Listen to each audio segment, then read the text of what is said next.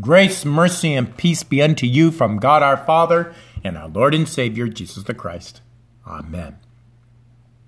The text for our gospel proclamation comes from Matthew chapter 11, specifically verses 12 through 19, and serves as the basis of our theme for Reformation Day observed.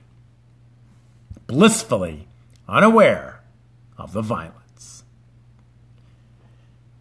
In the 18th century, small boats of sinewy young men rowed over billowy waves with one man at the front, holding a harpoon, hunting the great leviathans of the deep. Should they harvest the largest mammal on earth, they would come home to their seaside towns with a treasure trove of products that made them heroes and providers for their loved ones.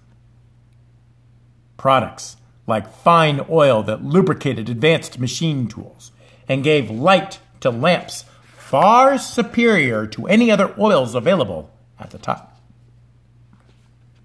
Blubber was boiled down for soaps, paint, and varnish of the highest grade to be sold at premium prices. Even the bones were crafted into a variety of handles for combs, brushes, and ornamental decorations. Each whale was a boon to portside economies, told the legendary tales of the sea, and established a culture that is celebrated even to this day in the annals of New England history. All based on the violent taking of the majestic beast that gently roamed God's creation, blissfully unaware of the danger puny little humans could pose to their lives. What brought about its eventual demise was the invention of the oil well. With oil being extracted from the ground and refined into kerosene for oil lamps, the demand for more expensive whale oil plummeted, and the mighty, beautiful creatures were saved. In John the Baptist's day, the kingdom of heaven has suffered violence, and the violent took it by force. People gathered around the one true God, gently roamed about the communities of Israel and Judah, blissfully unaware of the violence they were about to experience as violent ones attempted to take them by force. Like men at the oars with a harpoon in their hand, they came for them. King Herod the Great in Matthew 2 harpooned all the male children in Bethlehem in the hopes of harpooning the Word incarnate and the kingdom of heaven he would rule. Satan himself in Matthew 4 attempted to harpoon Jesus' ministry before he could even begin to preach the kingdom of heaven. King Herod, the son of Herod the Great, continued the violent nature of his father in Matthew 14 by harpooning John the Baptist and serving his head on a platter to his brother's daughter because she danced for his pleasure. And even Jesus' disciple Peter, in Matthew 16, betrayed Jesus to his violent oppressors, who couldn't wait to harpoon our Lord on the cross. Every one of these had their own kingdom in mind, their own seaside port, if you will, to provide for. And they all had to violently preserve their kingdom so the kingdom of heaven would not supplant their godlike ambitions. The Reformation we observe today for the 502nd time was almost harpooned as many years ago before it even got started. Luther simply wanted to prepare 95 discussion points of scriptural concerns with the teachings and practice of the church in his day. He wasn't inciting a revolution. He wasn't protesting the church. He was simply interested in reforming unscriptural practices done more for profits than for soul care of the people. In his own words, he said, "I got into these turmoils by accident and not by will or intention." Luther and the people of Germany, and even their top leadership, likewise saw the truth of the gospel being hidden by the works righteousness of the church. Luther alone was bold enough to voice concerns which many held regarding the practice of indulgences, but he did so in an orderly fashion, in letters to bishops and an academic disputation. But within just a few months, most read his disputes as though angels themselves carried the message.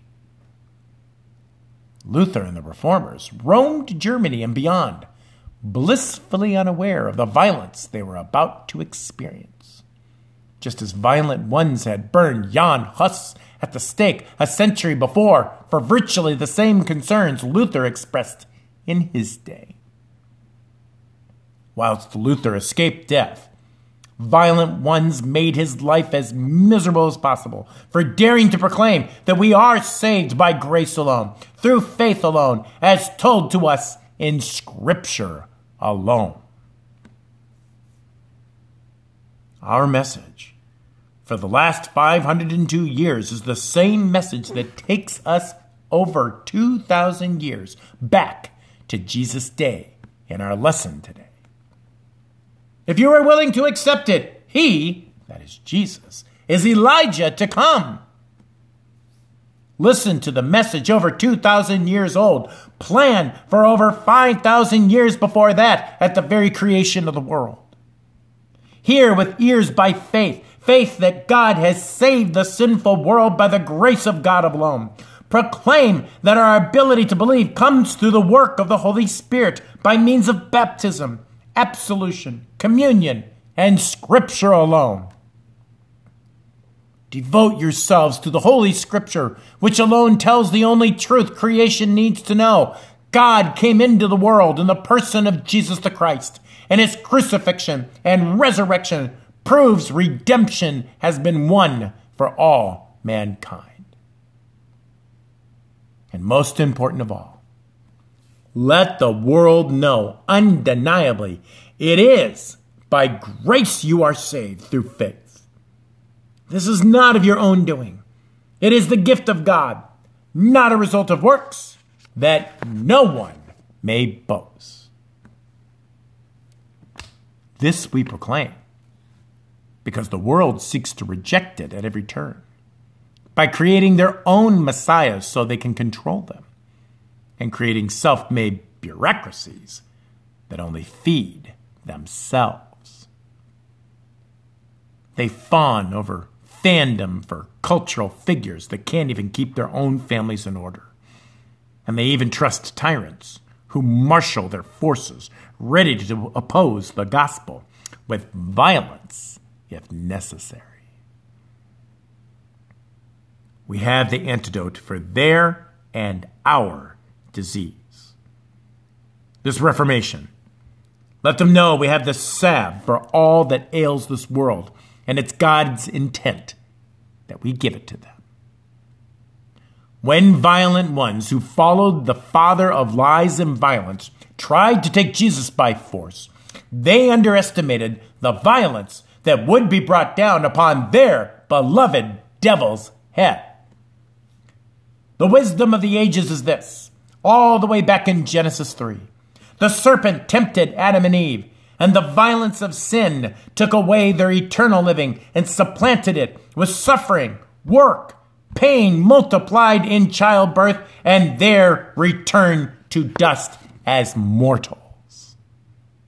But God saw the violence of the father of lies and provided a man, the Lord, who would come in the person of Jesus to crush the head of Satan.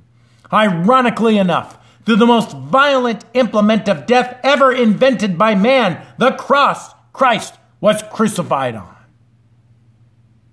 If you fight fire with fire, God knows exactly how to end the violent one with the most violent action ever done to his own son.